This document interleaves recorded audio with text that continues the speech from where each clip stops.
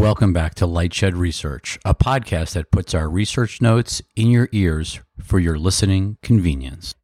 February 24th, 2021. Is Roku using a Trojan horse to devour the TV ad market? With Roku's market cap north of $50 billion, investors are clearly looking at something well beyond 2020 platform revenues of $1.3 billion, which will likely grow to over $2.1 billion in 2021.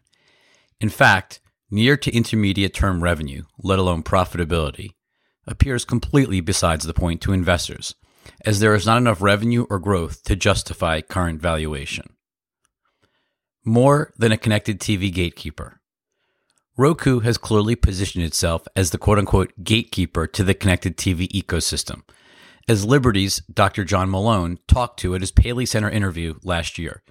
He said, quote, "Does it evolve something like the Apple App Store, where, you got to pay to play to show the revenue going through is going to be extracted, or how much of the ad time, if it's ad supported or whatever, it's going to be extracted by the owner of the platform?" End quote. Extracting value for everything flowing through the Roku platform is certainly a big deal, whether it be advertising, subscription, or transactional. Roku takes a percentage of advertising revenue on all ad-supported apps excluding YouTube, takes a percentage of subscription revenue for new subscriptions generated on the platform, and takes a share of all transactional revenue such as PVOD and VOD. Apple does not even get a bite from most of the applications on iOS. That said, what if Roku's long-term goal is actually far more ambitious? What if Roku actually wants advertisers to come to them versus their network partners? Roku versus its streaming partners. Back in 2011, we raised concern that supplying content to Netflix would ultimately be a mistake for legacy media companies. While it proved extremely lucrative for legacy media, their collective desire for near-term revenue and profits enabled the creation of the Netflix monster that exists today. We cannot help but wonder if history is repeating itself between Roku and legacy media. All the legacy media companies that have AVOD or FAST or even hybrid AVOD SVOD services are giving Roku a meaningful share of their inventory, which is building Roku's industry power, scale, and connected TV advertising. The larger Roku's platform grows, the more data it has to target advertising to generate superior outcomes to its legacy media peers' individual apps. When you read the Q&A between Lightshed and Roku embedded below from last week's Q4 2020 earnings call, all we can think about is how outdated the concept of buying a specific show is in 2021. Once you shift advertising dollars from walled garden of linear TV to streaming connected TV, performance and ROI should be the guiding light, as they are across the broader digital mobile ad market. If buying Roku outperforms buying Peacock, Discovery, HBO Max, Paramount Plus, and leads to a better consumer experience by ensuring frequency capping across all apps, why would an advertiser not shift all of their spending to tvOS platforms such as Roku, assuming there are no overarching brand safety concerns? Note, while Amazon's Fire OS has minimal data on what is happening on linear TV due to a limited OEM footprint, it can leverage its shopping knowledge uniquely that individual apps cannot. It is not very hard to imagine that Roku will squeeze the amount of data it provides for targeting to third-party apps on its platform versus using that data exclusively for advertisers that come directly to Roku. Today, Roku is playing nice with the ecosystem as it builds scale, but there will clearly be a tipping point. Deja vu all over again for legacy media. Now let's go to what happened on the Q4 conference call. Hi, thanks for taking the question. If you're a brand and you want to reach connected TV viewers, I was wondering if you could just help us understand the difference between two different scenarios. One, you go out and you buy Hulu or Peacock direct, and a portion of that ad time that you're buying ends up on Roku devices. Choice two is you buy Roku directly, and a portion of your spend may end up on a Hulu or a Peacock or even both. I guess if I'm thinking about this, if I'm a marketer, a brand, why do I buy Roku Direct versus the other way around? And what does buying Roku Direct achieve that simply can't be achieved by buying from the programmer directly and ending up on a Roku device? Scott, you want to take that? Yeah. Hey, Rich. I guess the short answer is it's a both and, not an either or. These content partners are our partners, and our goal as an ad business is to complement, not compete with them. There are many reasons, of course, that you might buy directly with a network or an app on our platform. For example, it could be part of a broader cross-platform buy, your upfront commitment. Sure, but if I leave that aside, like if I just leave the upfront aside and say there is no upfront in a world where, like, if you just had to put $1 to work, why would I put $1 into direct? Like, what is the advantages that I get by buying Roku that I can't get by throwing it into a broader buy? Yeah, so it's well, go ahead, Anthony. Sure. Yeah. I was just going to say one advantage is the ability that we also have access to what linear ads that you've been seeing through our ACR and our Roku TVs, and so in terms of unduplicated reach, we can help you do that. An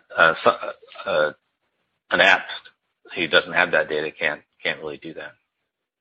Yeah. So just to build on that, so one key reason, Rich, is the ability to reach users that you aren't going to reach just through those select couple of publisher direct buys. So one of the things we regularly do with our advertisers is produce an only both view of who they reached with each of their buys. And we do that with linear too. And we regularly show them that even though, for example, they're heavily invested in Hulu, they didn't reach this whole other big class of users because they're either not active with those other publishers or they're not holistically optimizing across linear and their whole OTT buy. There are a lot of other reasons that advertisers invest directly with us. One is we excel at optimizing for performance using data. I mean, we've been investing for years in our data and our ad stack, and we excel there. We're not in the business, as you know, of selling context. So if you got to buy The Office or you got to buy a specific show, you're going to do that directly with the network. But if you're optimizing for reach and frequency and performance, investing with Roku is a key factor. The other thing I'll mention here is that OneView is a key component in this discussion. One of the reasons we've invested so heavily in the OneView capability is so that in the case where you're doing a publisher direct buy, you can still leverage Roku identity, Roku data, and capabilities to help optimize that publisher direct buy against all your other activity. Right. So, but I'm just thinking out loud. Like, if the ultimate, what you just said, Scott, to me is the most important. If I want to optimize for reach, frequency, and performance, I can't think of anything else. Optimizing so that I can be on This Is Us seems suboptimal to optimizing for reach, frequency, and performance. Look, our focus as a company is on data and performance and outcomes for advertisers, but there are lots of reasons why advertisers also care about context and want to be in that show. And that's not our lot. That's the focus and capability of a lot of networks. But look, we agree. We're focused on leveraging our data and our tech and capabilities to drive outcomes for advertisers and help them orchestrate their OTT investment, even in the case where they're doing it directly with a publisher. What could go wrong for Roku? Roku's been able to force AVOD and FAST and hybrid SVOD AVOD apps to give them a share of advertising inventory for Roku to sell themselves.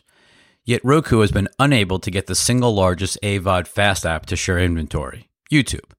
YouTube represents 22% of all connected TV time spent, and more importantly, over 40% of all ad-supported connected TV time spent. Hulu represents 15% of all connected TV time spent, and probably 25 to 30% of ad-supported connected TV time spent, with it unclear whether or how much advertising from Hulu Roku has access to beyond the vMVPD Hulu Live. In turn, the obvious risk to Roku's long-term plan to dominate connected TV advertising is apps with massive scale. It's effectively impossible to sell a connected TV device such as Roku if you do not offer Netflix, YouTube, Amazon, Prime Video, Hulu, and Disney+. While there are plenty of new SVOD and AVOD and hybrid AVOD and SVOD apps that will need Roku more than Roku needs them, forcing new entrants to share ad inventory with Roku, essentially exactly what NBC said they would never do at their Peacock Investor Day, If all that matters over time is a small handful of massive ad-supported apps, that could meaningfully diminish Roku's leverage. At some level of scale, we presume these third-party apps will have enough leverage to say no to Roku's ad share demands. That said, nobody has any meaningful advertising scale today on connected TVs beyond YouTube and Hulu. Not only is connected TV advertising dominated by YouTube, but it's also worth thinking about how rapidly YouTube is growing, with growth re-accelerating in Q4 2020 to 46% year over year. See the tweet embedded below. 16 years after launch. We believe the single greatest driver of YouTube revenue growth is demand for YouTube on connected TVs. An even bigger and stronger YouTube, with its breadth of advertising, far beyond the top 200 brands that advertise on linear TV. Data across an array of apps, devices, and in turn targeting ROI is probably the single greatest threat to Roku's long-term vision of devouring today's linear TV advertising dollars.